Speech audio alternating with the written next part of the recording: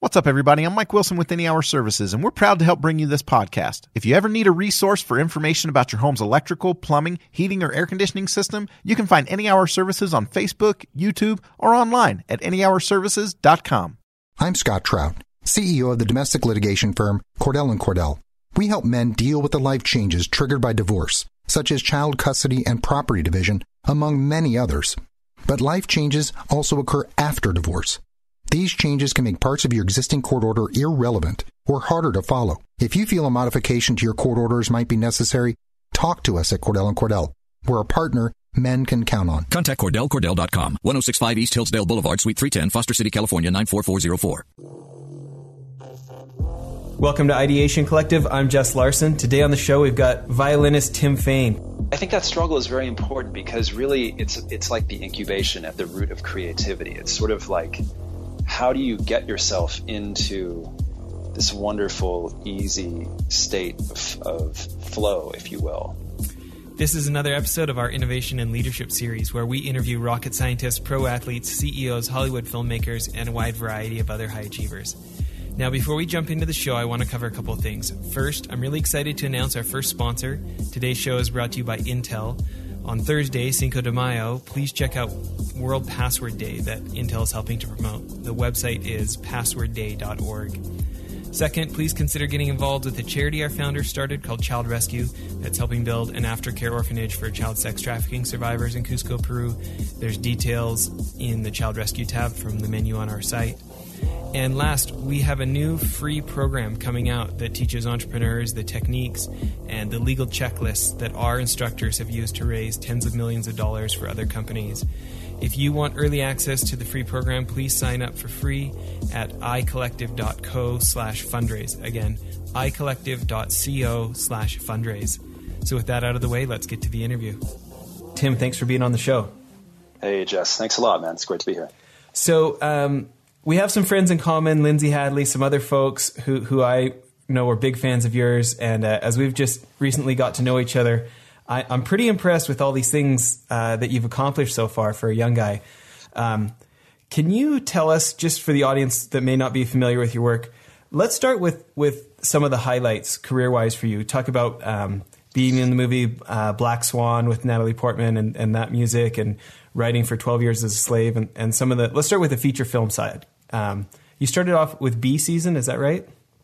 Yeah, that's right. I was ghost playing for Richard Gere, who had really he'd done his homework. He looked great on camera, and I really didn't have to do that much. I mean, I feel like he really, I was able to, he maybe sound very good on screen, and the way that he was had really dedicated himself to looking like a violinist.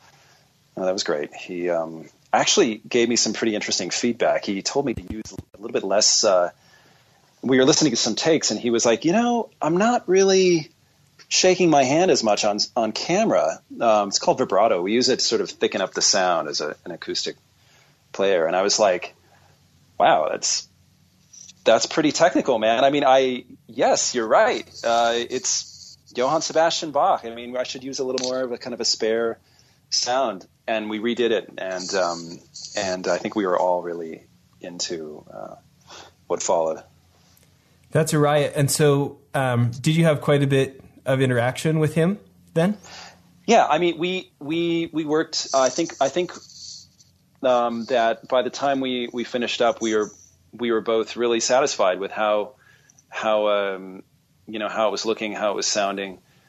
The movie, I mean, It's a pretty good movie. I think the book is amazing. It's a beautiful story about a little kid who discovers within herself this talent at really kind of just navigating spelling bees, and it's almost sort of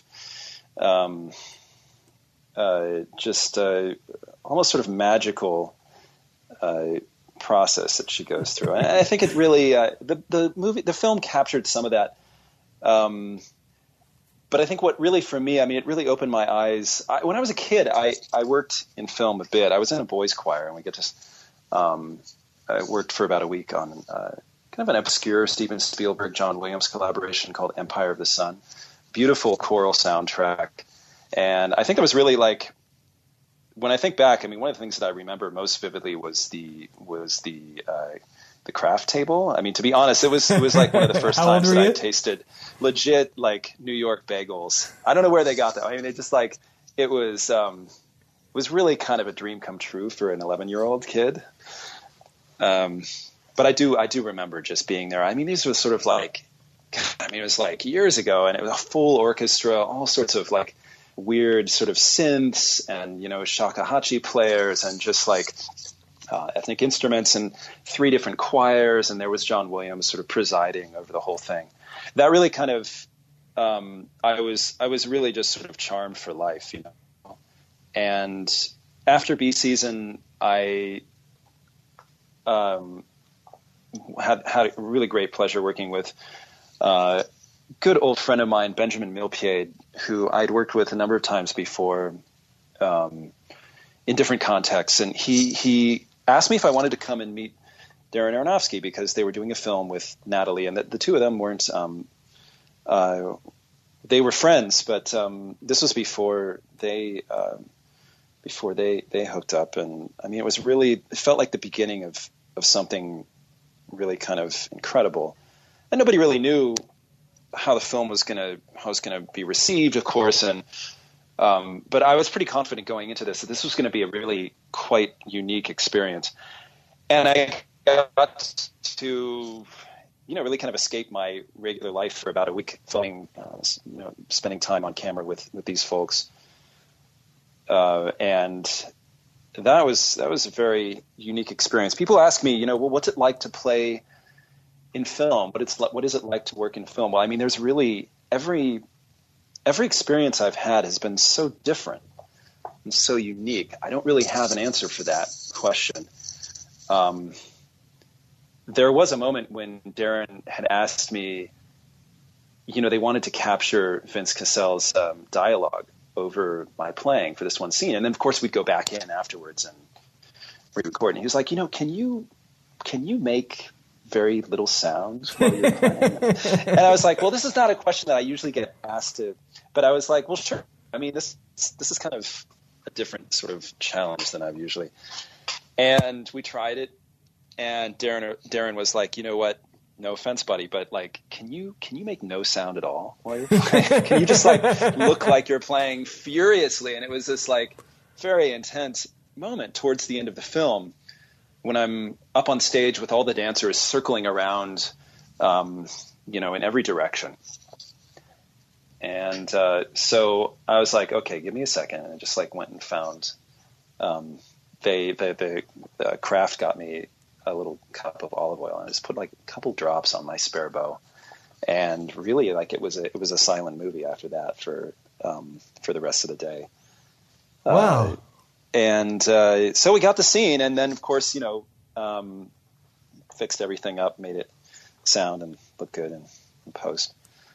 But yeah, I don't think I've ever really had an experience like that since or before. And I mean, you know, working on 12 Years a Slave was also very different, very unique. For that, I was working very closely with my friend Nicholas Britell, who. And are these friends from Juilliard, or where do you know these people? Oh, I mean, you know, I guess from New York. Benjamin, I first worked with him in Lyon, France, playing a piece that he choreographed called Double Aria. And we worked the thing that I remember most from those concerts were just the whole building was colder than I'd ever imagined any performance space could ever be. And it was actually really, I think I finally, by the third performance, I had 3 space heaters in my dressing room, and just kind of like put on my North Face and literally sort of like ran down the stairs to the stage to go on for these shows. It was very special though. I mean, working with Benjamin, of course, and this was, I mean, it must have been like 10 years ago at least, with the Ballet de Lyon. And Nicholas Britell, we've known each other for a very long time, him and his wife, Caitlin. And so we were jointly arranging these tunes for the diegetic music, for whatever you were gonna see Chiwetel playing on screen was going to be me performing and really kind of curating, in a sense, the direction of the music for the on-screen performances. And so Nicholas and I it was like a research project. It was really like finding, what did music of that time sound like? Well, I mean, it was really essentially music in this country around that time was like Scots-Irish music. I mean, it really was almost indiscernible from that style. But we wanted to tweak it just a little bit to really make it feel, for ourselves and also hopefully for people who are watching the film, like this was American music. I mean, whatever that means. But just like for us, I mean, in no way were we going to sort of like even approach blues. I mean, that was like a completely different era, but just kind of give it a little bit of a sort of just a little bit of a kind of like secret sauce. It would just kind of move it from the realm of Scots-Irish into something that felt American. And I feel pretty lucky in some ways to have been involved in most of the film projects I've worked on. I've been involved right from the script stage or even before. And so we really were able to, they had somebody working with Chiwetel in New Orleans day in and day out for a few hours every day, and just getting him ready to look like a fiddle player on screen. And I think like the biggest compliment I've gotten for that film was a friend of mine, actually somebody who I know very well. I told him that I'd worked on that film. He said, "Get out, wait, so Chiwetel wasn't playing all of that stuff on screen?" And I thought that was the biggest compliment I could ever get, because it really, I felt like, you know what, maybe we did a good job. Maybe we did a good job making it look like he, I think like the best thing you can do working in that realm is really being invisible in a sense. Not invisible. It's really sort of, it's not being invisible. It's really maybe more sort of just providing something that is seamless in the emotive, the emotive sort immersive, of, huh? In a way, sort of. Well, immersive these days has such a strong connotation for me in a completely different world, in the world of virtual reality. But I think like just in any project, I think in anything, in any performance, it's all the work that you put in, all the work that I've put in since I was a kid. In fact, it really kind of, you hope that it comes together, and in that moment it can feel easy. Things can feel easy. You can approach being on stage or working in a project like 12 Years a Slave, you can approach those moments with a sense of ease and maybe even fearlessness. I feel like maybe once or twice in my life I've been on stage and I can come off and be like, wow, I almost felt fearless in that moment. That's fascinating. When you think about the success and the critical acclaim, what do you feel like? What do you attribute that to? Why do you think the movie was such an outsized success, 12 Years a Slave? Well, I mean, leave it to our story to be told by a Brit. I mean, maybe the fact that he was. I mean, of course, the whole world was privy to what was going on and was involved in some way.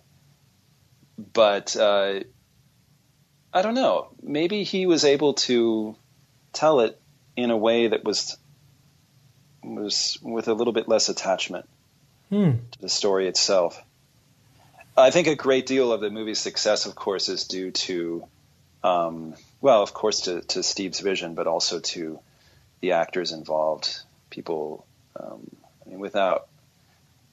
with almost no exceptions, I mean, just the performances in that movie are really so captivating and powerful and disturbing. I mean, it just really touched on something very deep and and necessary, and for resonated with people where we were. Maybe it was the right time. It was just a really masterful film, and it was the right time for that, maybe. Well, you touched on something else I wanted to cover, this virtual reality thing with Google. Tell us about that. Yeah, well, I feel like the last couple of years I've intentionally really put myself in harm's way as far as just being as much a part of that world and at the center of what is going on and what people are thinking about. In a way, I'd read Jaron Lanier's book a while back, You Are Not a Gadget. I don't know if you had a chance to check that out. It's kind of old school. Sounds great. And Jaron he's been, in a way, sort of, in some ways quietly, sort of at the forefront of what's happening in virtual reality. A bit of a sort of a naysayer of Silicon Valley, incredibly embracing of technology, but also I think really blowing the whistle a little bit as well. I think it's really important to have people like Jaron kind of writing books like You Are Not a Gadget, with the idea being just more and more it's tempting to approach our gadgets like beings, and conversely to approach our friends and our loved ones like machines. If my wife doesn't do something that I asked her to do, or if I don't take out the trash when I said I was going to, a computer would have done that. I mean, a computer wouldn't have forgotten. My phone wouldn't have gotten distracted. And what does that mean I think it can be incredibly harmful to relationships if we're not very careful to use our technology in the way that it's best suited, but to really not expect more from it than it can actually give us. I mean, except in our wildest dreams. And I think don't in any way mistake what I'm saying to mean that I don't think we should expect that in the future technology can provide more and more for us.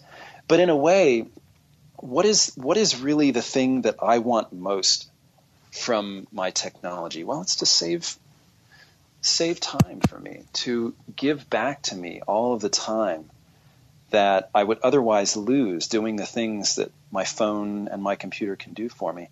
But actually, you know what? It's the exact opposite.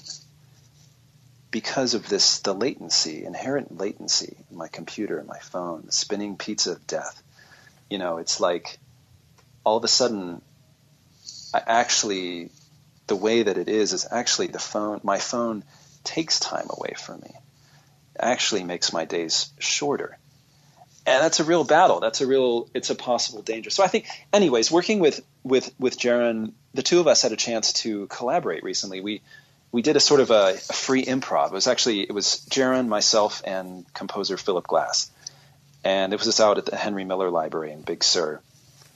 And we really just sort of lost ourselves in this free improv. He's actually a fantastic musician, Jaron. He's got something like 2,000 different very unique flute instruments, like wind instruments, in his place in Berkeley. This big guy, dreadlocks down to his waist, and just the sweetest guy, a very passionate musician. So anyways,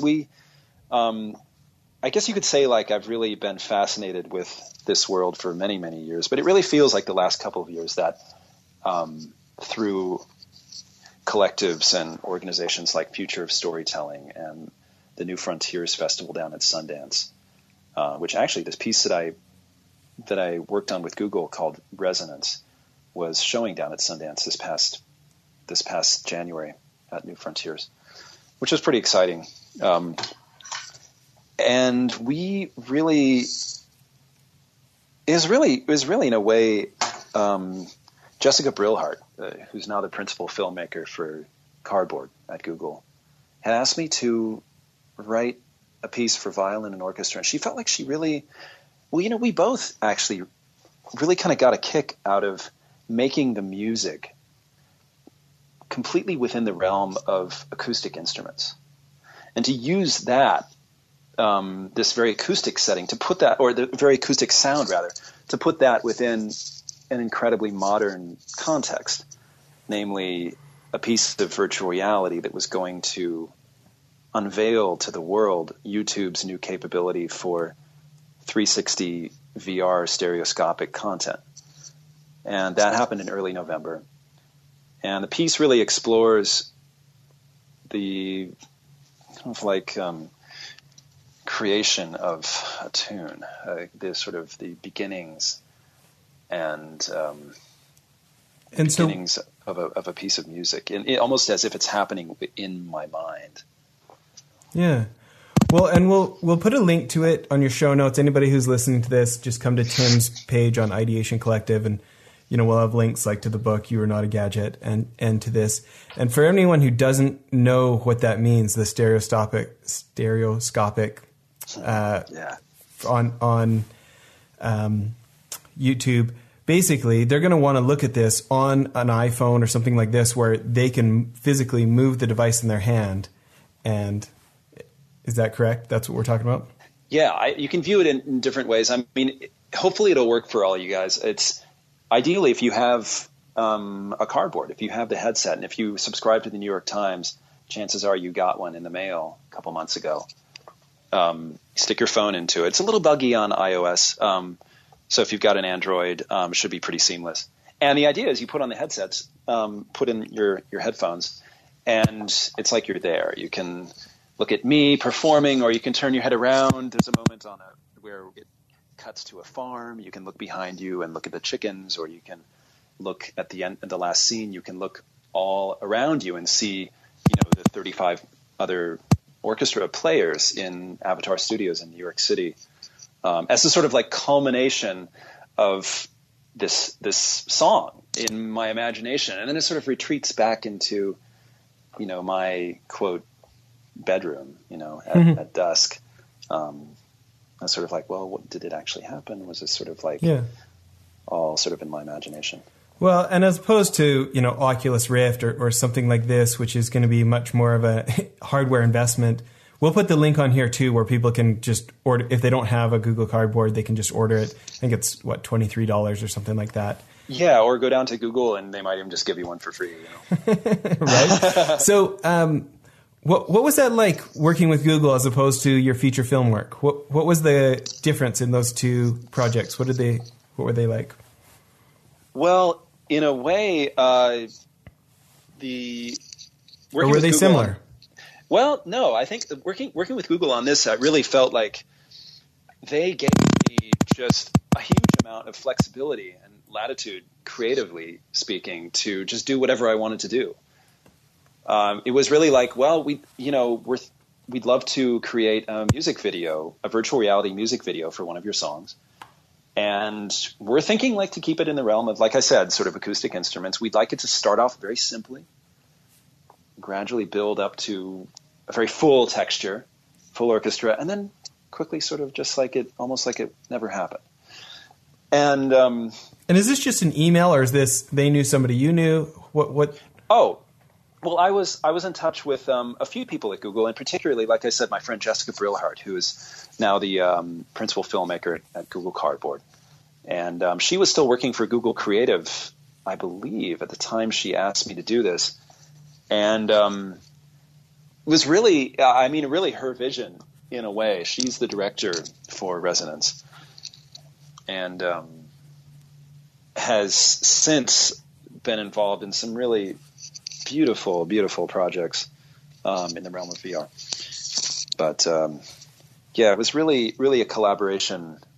And so in that way, it felt like, I could almost like do whatever I wanted musically. And then we were working together on the storyboard. It was like, well, do any particular locations really grab you? And of course, working with a company like that was really, I never felt like I never felt like there were any limitations on if we wanted to do something, and if Jessica really wanted to achieve a particular effect, well, then it was like just done. You know, I mean, it was really there was great support for this piece within Google Cardboard, and that was really satisfying to work in a way that the only limitations were really going to be like my own.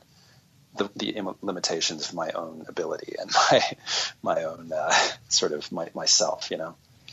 Yeah. So that was pretty satisfying, and I think great, you know, really fun for me to also put the music and the texture, the string orchestra texture that I, you know, for sure. I mean, I work in a lot of different realms, you know. I think that in a way, like, I sometimes wonder how do I put everything I do into a nice, neat little box, but it was satisfying to come back to an acoustic texture and put that, like I said, sort of in the world of just what is happening in technology right now.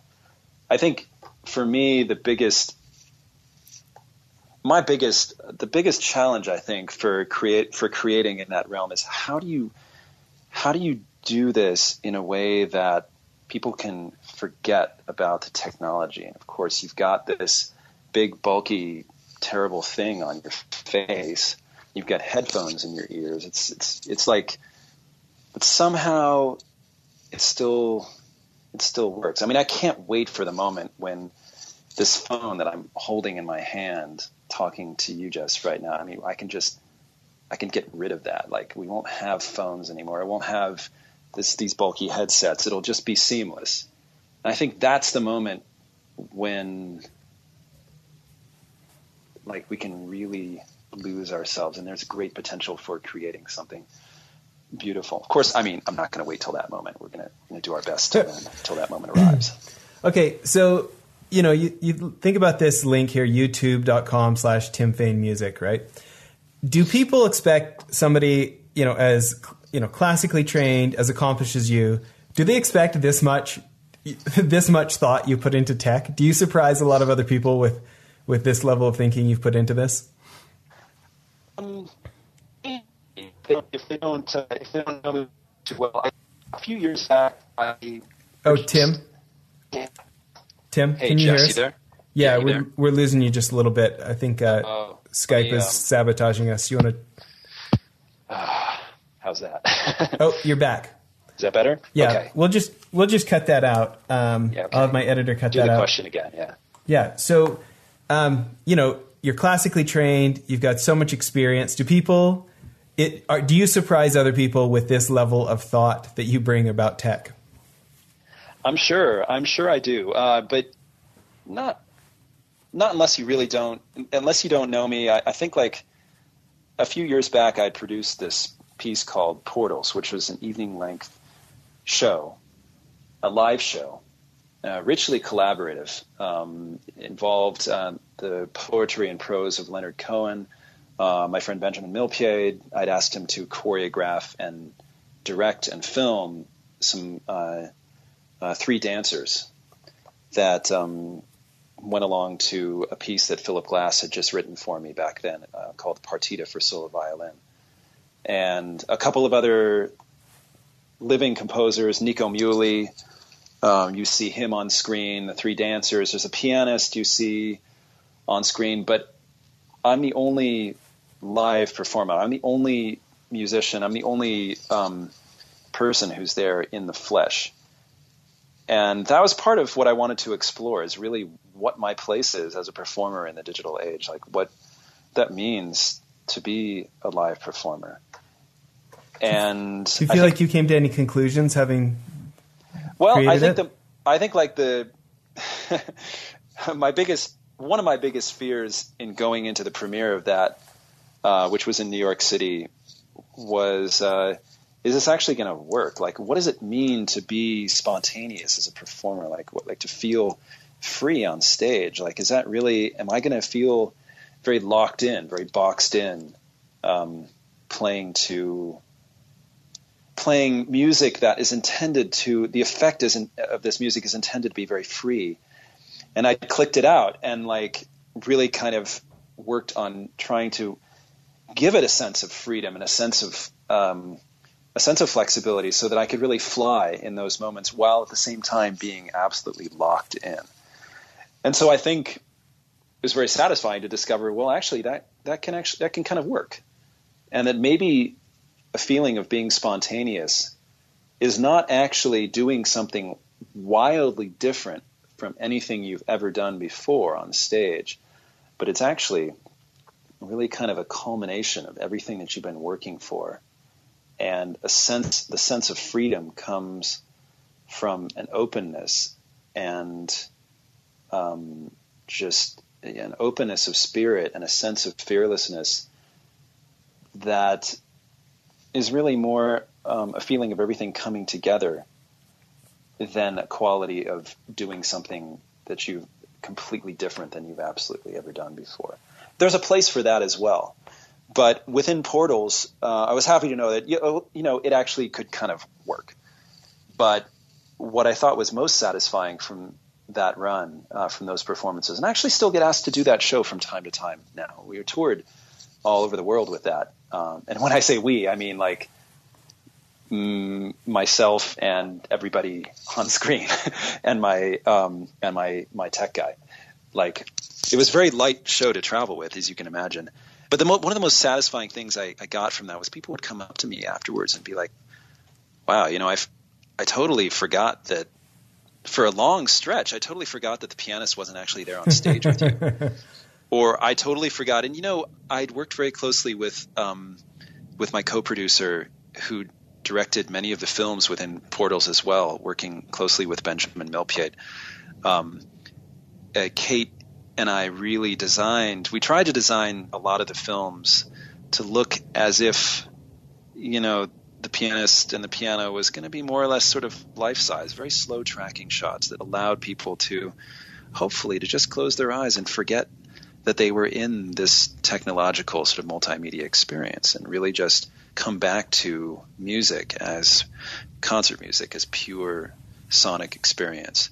And so that was very terrifying, but also very satisfying for me to hear that people were able to really forget that everybody else wasn't actually there on stage with me. And of course, in New York, everybody was actually in the audience. So by the end of the show, during the curtain calls, I brought everybody up onto the stage. There were like 30 people up there with me who'd helped me create this show. And what year was that? That was, oh my gosh, what year was that? I mean, that was, I want to say September. Well, it premiered.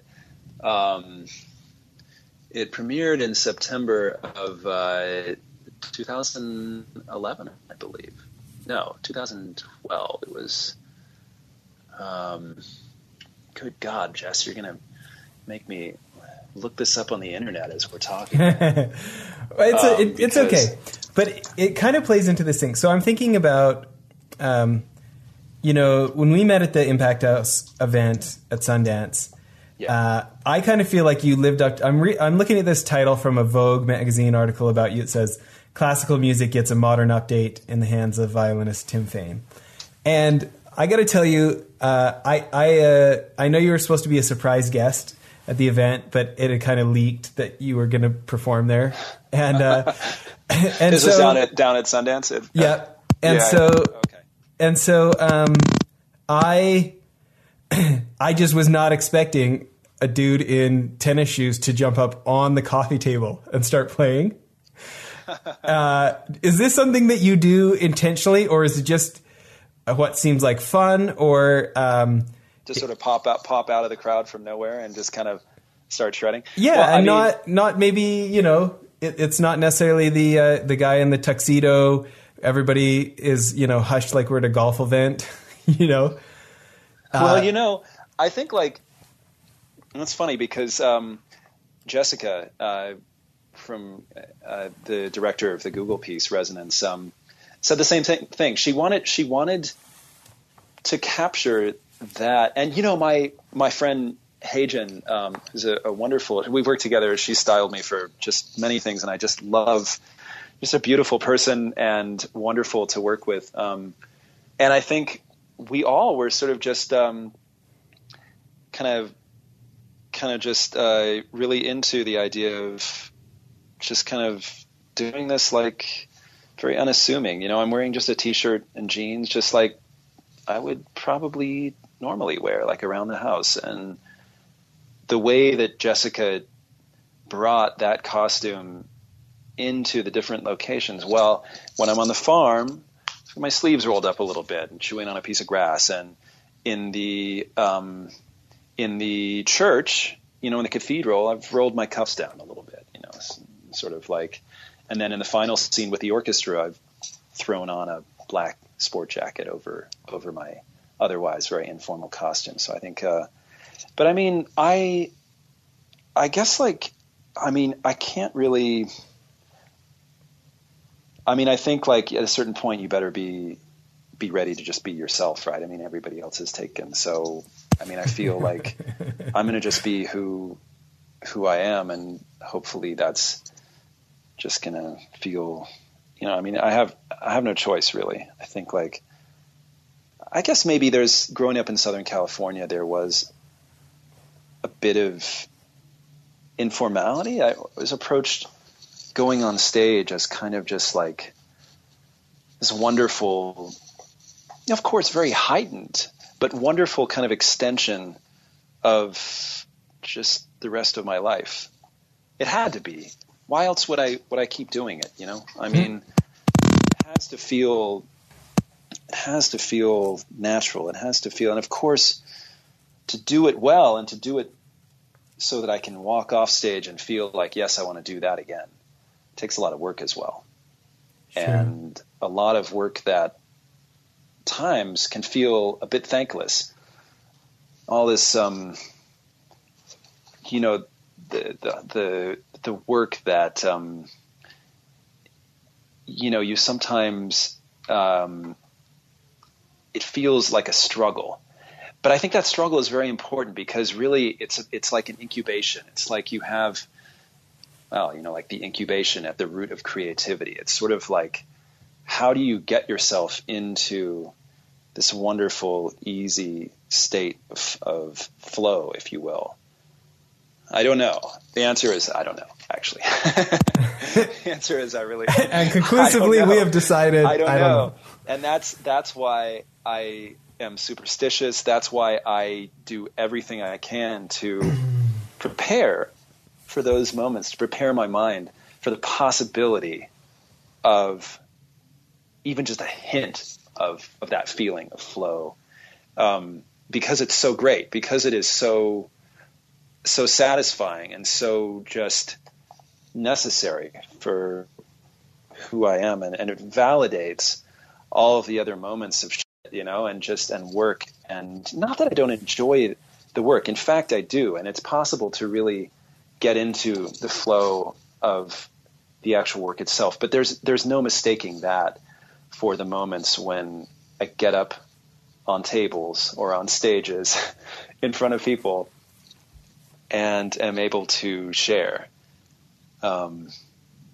So yes, I do get up on tables. I do enjoy getting on stage, and I think there's nothing like it, you know. And that was a particularly special moment. I felt like I was just surrounded with friends, and it was just like crazy weather outside, and everybody was huddled around the fire in this. I mean, there were a lot of people. It was a big fire in a big living room. There were a lot of people there, but it was a special moment. I'm so glad that we were there together. Yeah, it was a riot. I want to ask you more about that, but first we're going to take a quick break to hear about our sponsor and then come right back. Today's episode is brought to you by Intel, and when they approached me about being a sponsor, it was easy to say yes, and not just because they're a $140 billion company.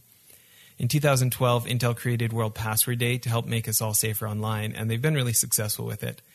The first year, they graded over 1 million passwords, meaning they tested them and told you how long it would take before it could be cracked. And then they managed to get other big organizations like Dell and Microsoft to join the movement as well. Personally, I think this is something legitimately good for all innovators and entrepreneurs, since we're not just trying to protect our own companies and bank accounts, but most of us interact with our customers online at some point, and if they don't feel safe, it just makes that interaction harder. Something else I think is interesting has to do with how on the show we're always talking about how a good idea isn't enough, and how innovators need to be unique in attracting people to what they're doing.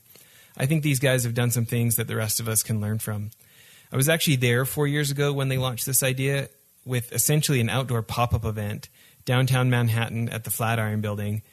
And it was interesting how they made it fun to care if your password was easy to crack or not. They had this big carnival game booth where they let people swing those big hammer things that you ring a bell and can win prizes. But there was a catch. The size of hammer you might get to use to try for the prizes went from the huge-looking thing you're thinking of from a Popeye cartoon down to a regular household hammer, which was way harder. The way it got picked is because you went up to the booth and put in a password on the keyboard that's like your password, and then it graded how long it would take someone to crack your password. Some of them were super long, some of them were short. Basically, if it was really hard to crack your password, you got this huge hammer, which made it easy to win prizes. And if your password was super easy to crack, you got a tiny household hammer. Well, this attracted tons of people passing by because everyone was at the booth was laughing about either how bad their password was or some big linebacker-sized guy who's trying to ring the bell with a tiny hammer. After your turn, everybody got a big thing of blue cotton candy for free. And so there's all these people walking around with big smiles and blue cotton candy, and it really caught on and then caught on online. I'll post a video about it on today's interview page. The thing is, I'm not the most security-conscious guy, and it actually worked on me. I started using passwords that were longer, a whole sentence with spaces in it, things like that. And this year, what the push is something right along with something the president just talked about in an op-ed in the Wall Street Journal. They usually call it multi-factor authentication. It's when you add like a fingerprint or a face scan or a text code, depending what your device will let you do, so that it's a password plus something else to keep your device safe and your information safe. When my buddy was getting me to do this on my Gmail account, Gmail calls it two-step verification. He used to be the network security guy for Stanford University. The thing that really put me over the top was when he was like, Jess, what is your liability and like what's your reputation loss going to be if you end up leaking sensitive client data? Like, it's one thing to lose your stuff, but what if you lose your client's stuff because you didn't do something as simple as multi-factor authentication, which really sounds like a mouthful, but really works. Also, there's a funny celebrity that got involved this year. They're not letting anybody say who it is, but on Thursday, Cinco de Mayo, May 5th, they're going to be announcing it and putting out all the videos on passwordday.org. So check them out and support Intel for supporting the show. Now back to the interview. Well, I feel like I kind of want to talk about a couple of things you've touched on. This idea of the root of creativity. And then one of the other topics that I feel like has come up a couple of times in this conversation is the concept. Which is T.S. Eliot, by the way. Okay. I think. Yeah, T.S. Eliot. And this concept you've touched on a couple of times as we've been talking, this idea of fearlessness. And my first question is, do you feel like there's an intersection between advanced creativity and a sense of fearlessness? Yeah, I think there has to be. For me, at least, it really. I think like really the way to approach that is through work in a way.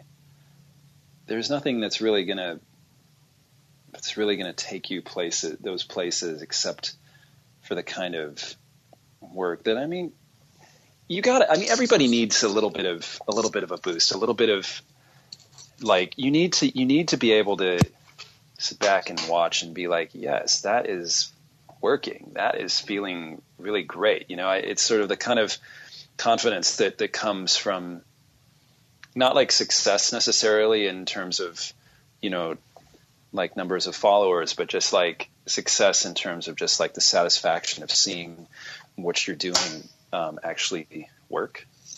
So, and feeling like it's just really, the moments like I always feel like if I'm recording or working on a project in my studio, if I can go to sleep, wake up in the morning, play the track, and really feel it gets me, then I know that I've maybe arrived at something. So fearlessness really I do feel like there is a great intersection between fearlessness, confidence, and really this idea of flow and the work as incubating these moments that one hopes can sort of just leap out when you want them to. Of course, they rarely do, but a few times I think I can remember feeling fearless on the stage, and it's very, very memorable. I'm in the middle of reading the Mihaly Csikszentmihalyi book Flow right now. Oh yeah, sure. And it is, I don't know. He has such a interesting approach to it of its value for its own sake, not just for the outcome. That I'm really identifying with. Have you read the book before? Yeah, and I think it's beautiful to approach it that way, and in a way, there's always something great to come back to creating just for yourself. And when I was a kid, I remember a very specific feeling of just enjoyment in arriving at a sense of I could really, not only in the violin, I was doing so many other things just in my play, children, and sometimes as adults, I think we can really experience the sense of infinite play that doesn't have a beginning or an end, or in a sense, for its own sake. And I think I will always probably to some degree approach that a little bit differently, though, in that I love sharing. I feel like sharing for me is really kind of it has to be in some ways the end of all of this. Giving it away, whether it's giving it away to just spirit of humanity, or giving it away to my kids, or to a whole crowd of people out in a hall or in wherever, or sending it off on the internet and allowing it to live and breathe up in cyberspace. I think that act of giving it away is very important for me. And so I think I'll always probably view a state of flow or the act of creation, of creating, a little bit differently. Yeah. Our conversation we had a few days ago when we were talking about doing this, I felt like we were kind of edging into something that I don't have great words for, but I feel like as a visual artist, I identify with a lot. This idea of like, I don't know, like there's creativity in the sense of like, I'm doing something that hasn't been done before, but it's almost like the more I can dive into it, and if I can get some uninterrupted time to work on it and come back to it and come back to it and come back to it, that it's almost like peeling back the layers of the onion. And I find like more access to that flow type experience, but I also find like some sort of like inherent joy. I don't know, I'm like not very eloquent about this topic, but I feel like there's like an inherent joy, but there's also like some sort of like additional genius that gets released, that it doesn't feel like it actually came from me, but I was kind of like the conduit that it happened through. I don't know if that sounds like gibberish, but do you identify with that at all? Yeah, sometimes it does feel as if these moments come as a gift from without. I love you're talking about, I mean, what sounds to me like just how I would define the peeling back the layers of the onion, which I love, as just cultivating the art of concentration. It's something that talk to my kids about. It's like, what's the most important skill that you're going to learn? Whether or not you learn it in school or not is concentration, probably. I mean, what else do we have? I mean, the best things, make no mistake, I mean, the best things that are going to happen to you in life are going to happen to you when you're alone. And I mean, through this solitude, you will unveil and sort of release your own powers of concentration, which are all like within you to start. It's not something that, but I will say that, yes, and from time to time, it feels like a little bit of it can feel like a little, a flash from beyond, from somewhere. And, well, I don't know how to explain that. I don't really have any explanation or anything, or even, I don't even feel comfortable, really, the only thing to do in those moments is just to be incredibly open and allow yourself to listen and allow yourself to just be a witness to what the power of the human mind. Yeah.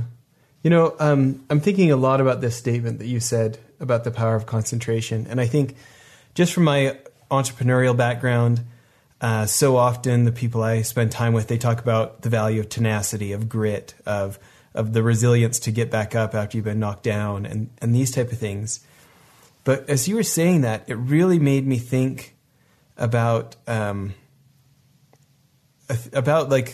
the statement that you made, this power of concentration. I think about books like Think and Grow Rich from Napoleon Hill from 100 years ago or whatever. And like the book isn't labeled Work Hard and Grow Rich, Yeah.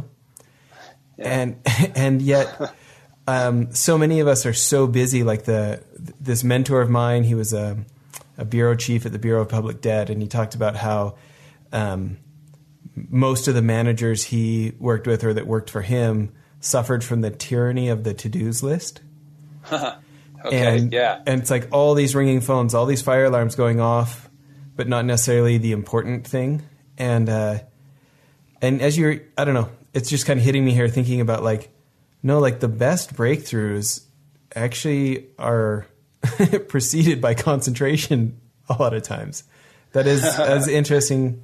Tell me more about this. When you talk to your kids about it, or when you actively try to cultivate, your concentration muscle, give some insights for the rest of us. Well, the best things, I mean, can follow intense concentration or sleep. I feel like for me, they often.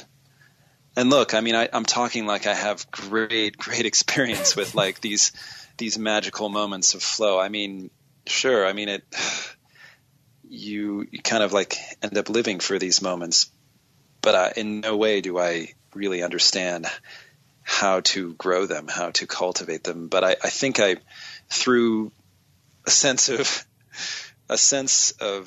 how they've happened in the past and superstition, one can kind of try in some way to cultivate them.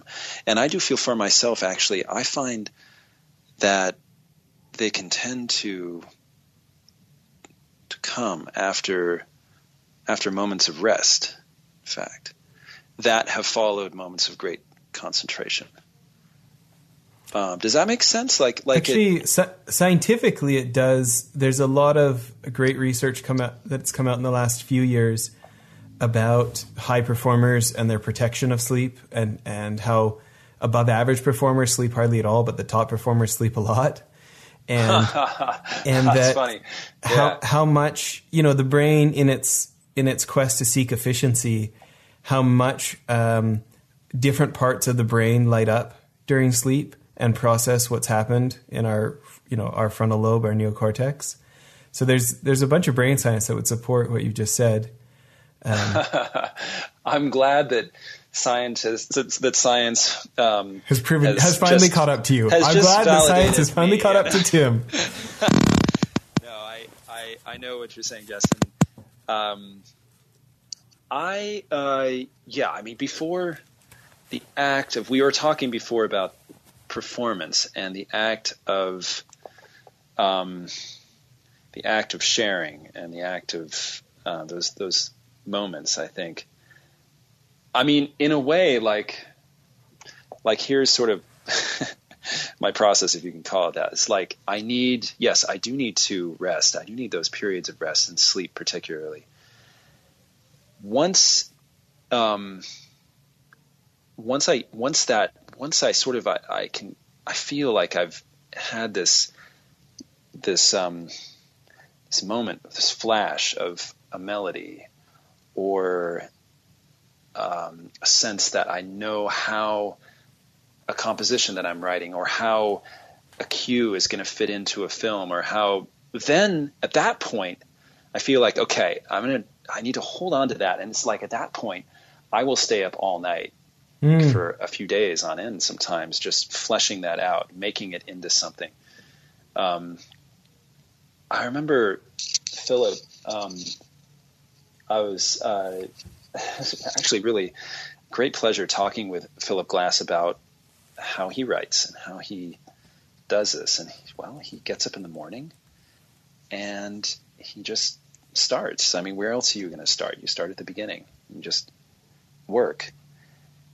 And his thought was, well, there may be a lot of people out there who are able to visualize and to feel and to understand the totality of a work of art or a creation, or even compose within their minds a symphony or a beautiful melody or something that's really, or a beat that's going to just like get people up on their feet. But they don't have maybe the tools to hold on to that to such an extent that they can get it down onto paper or into Pro Tools or down on, just on to paint it, to create it, to the visualization, the sense of concentration and visualization as a skill, to hold on to that to such an extent that we can notate it, that we can save it, that we can put it down into physical, tangible form, or perform it on a stage, or in such a way that other people can enjoy it, that we can share it with the rest of the world. And I can only imagine that could be very frustrating. When I was a little kid, I remember feeling frustrated, feeling unhappy in a sense, that I would hear these really great riffs and beats, and just like on my kids' records, somebody playing piano, just like in just a really like enticing sort of way, that just I wanted to do that, and I couldn't get my hands to obey, the spirit of what I wanted to create. And well, I think that is something that we all are working towards, and hopefully can really approach that in some way. Yeah. Shifting gears a bit, we always ask guests if they had advice for us at Child Rescue, trying to get the word out about, trying to get more people involved in rescuing children from exploitation. But I kind of want to go a little bit different direction with you specifically because of your work with this movie, The Untouchable, Children of, and then the byline's Children of God. Can you tell us about this documentary you helped? Yeah, Grant Knisley, the director, had asked me to compose the music for this, and this was a few years back. And I understand the film has just gotten picked up by Discovery Communications, so really excited for Grant, and I really hope that will really help to raise awareness and really kind of be a part. This film can be a part of what is bringing this issue to the fore. And it really, working on the film really opened my eyes to what was happening. Not only the film focuses on the lives of two young girls who have recently been rescued, and their stories. And is it in India or Nepal? Tell me again the... Yeah, these are it's about the Badi people, Nepal, and these two girls who were kidnapped and taken to GB Road and forced to be prostitutes as young children, and really horrific stories, but I think beautiful.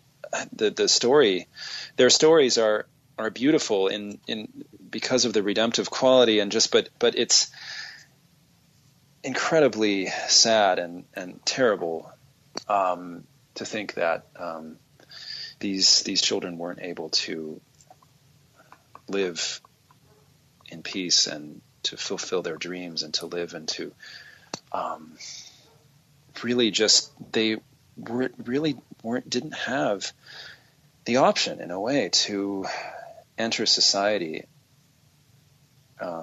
in the way that they should be able to. Yeah. Sorry, I'm interrupting. Finish your thought. No, it's good. Well, I'm so impressed. We are usually asking people, what advice would you have for us to get more people to care?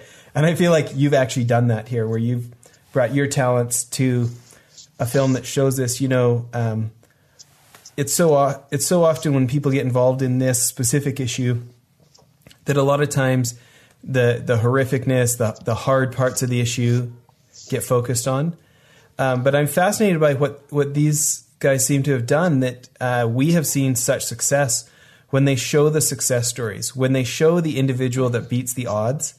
Yeah. That is the thing, the story with my mother-in-law being trafficked as a 12-year-old in Santa Monica, California, and then going on to have this American dream of a family and beating the odds. Those are the things that get people and politicians and soccer moms and dads to say, not only that's so terrible, because they'll say that if you tell them a bad story, but when you tell them the successes, they say, I want to be a part of that. I want to be part of more successes happening. So my hat's off to you guys to showing the redemptive stories and profiling that it's not a lost cause, that it's an issue that can be beaten. Well, it's not. And I think, Jess, it's true. I know I can relate to one person's story so much better than I can relate to a whole cause that involves a whole people, or not that it's less important, but that it just hearing these personal stories, while at the same time realizing, of course, that it's incredibly rare. These success stories are very rare, unfortunately. And that's why I've also really honored to be involved with other groups like Nexus, like Made in a Free World, that are also helping to work to eradicate human slavery from the other end, not only to rescue these kids, but also to really kind of focus on how we can make this less of a successful economic. Because it really is. It's second only to the drug trade. Huge amounts of money, and one of the only ways that we can really eliminate this is to go after the money. Is to eliminate the demand. Is to teach young boys about not objectifying. The terrible pornography that they're going to see as 8 and 9-year-olds on the internet. To teach them about that, to teach them about respect for women and girls, and I think it's, especially having, I don't know, two young girls of my own, my wife and I just more than ever feel like this is one of the things that I just want to focus on. I would love to see, to work on a project in the realm of virtual reality to take people into, I don't know. As horrific as it sounds, virtual reality can be such a powerful tool, a journalistic tool. Take people into that shipping crate. Well, what is this like for this kid who is, trafficked across the ocean? What is it like to be in the home in Santa Monica? It's happening under our noses. To the American kid, where nobody thinks, they think it's only happening to the foreign kid, so they're not looking at this runaway or this foster care kid or somebody that slipped through the cracks, right? Yeah, to take people into that experience in a way that may be disturbing, but it also might really get people to share in an understanding and a passion to join us. And whatever we can do to really put an end to it. It's interesting that you bring up your fatherhood in connection with this. So many of my friends, we've been working on this. It's so close to our heart. It's so close to our family, right? And I look at my different friends that have joined over these 6 years at different parts and got involved in different ways. And it's interesting the role of fatherhood, specifically in my friends and their involvement. I've got a couple of girls and a couple of boys, right? And I think about it for similar issues to you. And it's funny, you talk about these young boys and preparing them to be exposed to pornography. It's like, it's such a taboo issue because, Comedy Central or so-and-so makes pornography make it sound like it's just a joke. But when you look at the science, I mean, I've got a 9-year-old boy, right?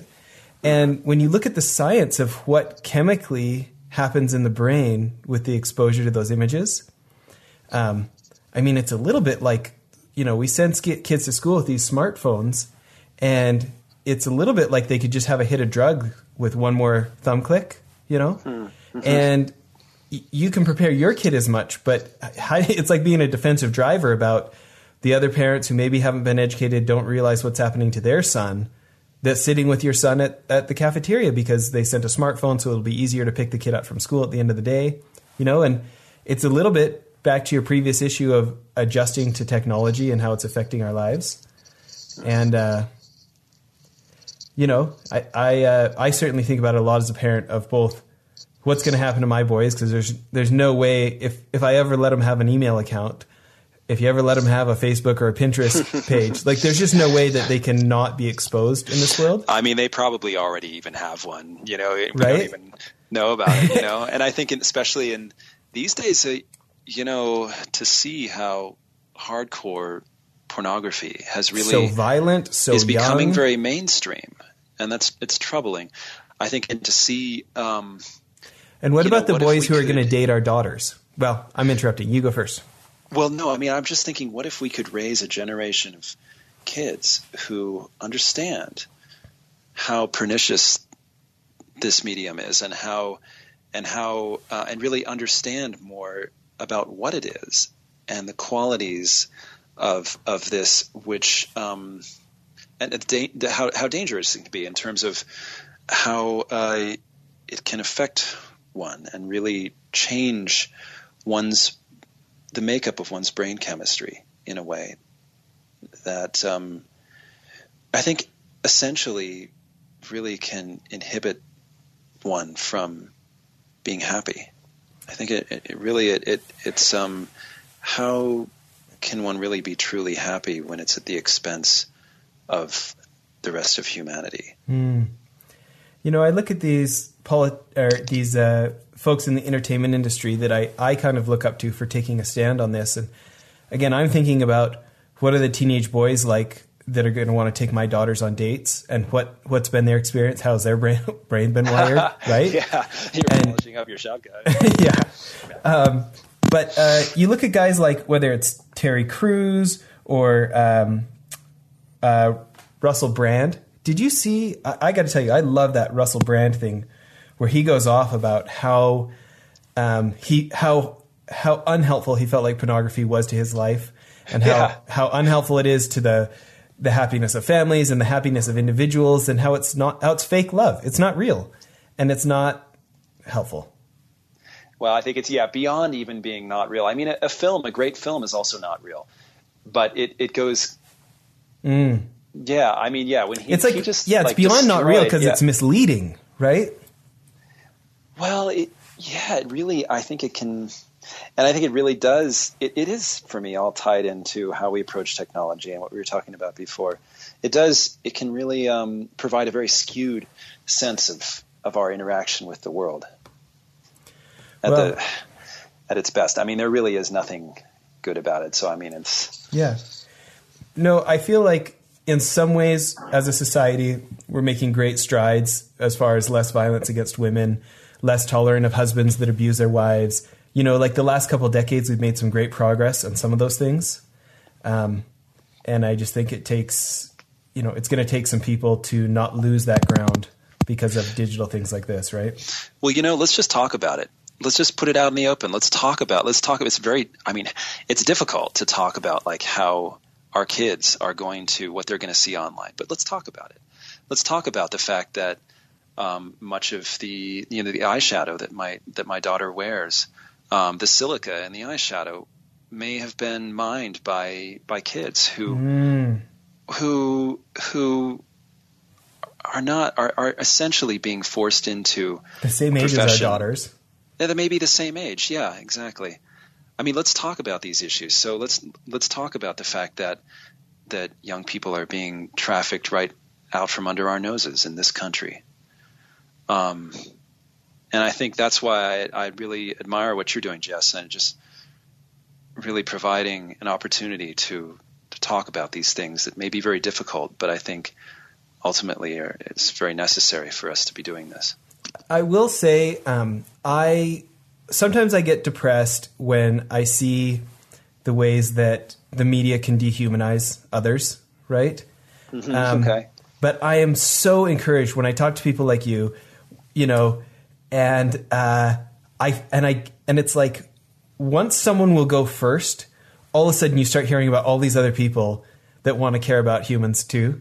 And like, I remember when we were talking at Sundance and you were talking about this issue and kind of how you felt like your work on 12 Years as a Slave related to it. And it was actually kind of, I don't know, inspirational to me.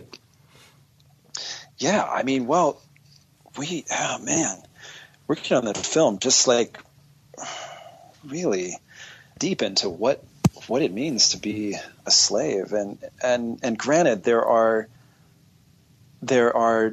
types of slavery that are much more horrific than others. And I think what was described in the film clearly, just in every way, horrific and terrible. And there are much less obvious ways as well. But what are the ways in which I am enslaved to my phone, enslaved to ideas, enslaved to ideology that I grew up with, which can be incredibly difficult to shake. I really started to just hit me that we can be defined by the ways in which we are enslaved, and that really frightened me in a way. Mm-hmm. In a way that was part of why I produced this show, Portals, we were talking about before. What are the ways in which we are enslaved to our own phones, to the idea that it's okay that we can have conversations and entire relationships with people who we feel as if we're very close to, but are we really? You know, do we really know them? There's a distance that separates us. Can we still experience true friendship and love? Maybe we can. Yeah, maybe we can. Well, we're going to have to continue this conversation because I want to talk to you about, let's highlight some more success stories and let's weave technology into it and let's get some more people, you know, feeling encouraged. Yes. that these dehumanizing, you know, things can be overcome and that we can raise the next generation different. Hey, before we go, another thing, again, changing gears on you, I always love to talk to the folks with families on any tips or hints when it comes to balancing the need for progress and maybe the drive to achieve versus like coming home and changing the diapers, or coming home and like when you're at home just being home. Or do you have any tips for turning it off? Or is your life just more balanced than mine? Yeah, right. No, I think like, I feel like in a way, like I used to think that suffering came about because of the many lives that we lead rather, end to end. We don't live one life. We live many lives stacked end to end, But actually, I feel like maybe potential for suffering is even greater with the various lives that I lead simultaneously when I'm out on the road, when I'm back at home with my kids. How do I bring these together? And that's a real struggle, something that I think about a lot. But I will say that maybe in some fractured, beautiful way, I've learned how to embrace this quality of duality. That when I can come home, and my wife and I have begun basing our family in a very out of the way place, on a farm, in fact. And I wake up and all I see, I look out and I see mountains everywhere. And I can go to my studio and my kids are coming in and out. And when I'm at home, I don't really do much of anything else. I can focus on being a dad. So I guess it has allowed me. I mean, once they go to sleep, I'm out in my studio working, and or if my older daughter's at school, I find plenty of time to work, but I can really focus on being a dad when I'm out here. So maybe in some way, like this. I think that's a huge secret. Embracing of this duality, which I kind of stumbled on. I mean, you really didn't plan it. It just sort of started to happen. Maybe actually that has been my secret. But you know what? It's not going to work for anybody else. Yeah. It works for me, but I think it also. It's an interesting concept, though, to think about environments. I mean, you moving did you go from Manhattan to Montana, or did you go anywhere in between, or how did that? Well, I mean, I'm in New York 2 or 3 times a month, know, and I'm on the road traveling. And most of the cities that I travel to play concerts are bigger cities than out here in Montana. Yeah, I mean, but I think there's something like interesting about really have something to do. Yeah. Yeah, like intentional environment, and maybe not everybody can get to a farm, but are there things we can do about our environment, especially as a parent, right? Of like how much television is going to be, how much screen time is going to happen versus how much FaceTime is going to happen. Like, and I don't mean Apple FaceTime, I mean human FaceTime, right? Understood. And it's interesting to think about, could others of us engineer our environments to be, more beneficial to the things we say we care about most? Well, yeah, create the space, try to create the space both in your mind and physically to really have the opportunity to have that personal time, to have that face time, to be close to the people you love and who need you and who need your love. That's great. I feel like that's a great place to stop. What do you think? You know what? We can stop and we'll continue sometime too, Jess, for sure. That'd be great. Stop for now. Yeah. I appreciate you making so much time for us today. That was a pleasure. That was really that was great. I'm glad to have done this. Thanks for listening to today's episode. Before you go, my friends know about my total obsession with Mexican food, especially a shredded beef chimichanga or seared steak nachos. But this Cinco de Mayo, when you're enjoying some amazing tacos, remember to check out the new funny videos that we'll be launching on passwordday.org. Also, we hope you'll take the time to learn about the aftercare orphanage Child Rescue is helping build in Cusco, Peru at icollective.co/childrescue. Hi, welcome to the Subway ad for $2.99 subs. How would you like it? I'll take Drill Sergeant, please. You got it. All right, now listen up. I want each and every one of you to drop and give me a 6-inch meatball marinara, cold cut combo, veggie delight, or Black Forest ham on your choice of bread with any veggies you want for just $2.99 each. Sir, yes, sir! Subway! Make it what you want at participating restaurants. Additional charge for extras plus applicable tax. No additional discounts or coupons may be applied.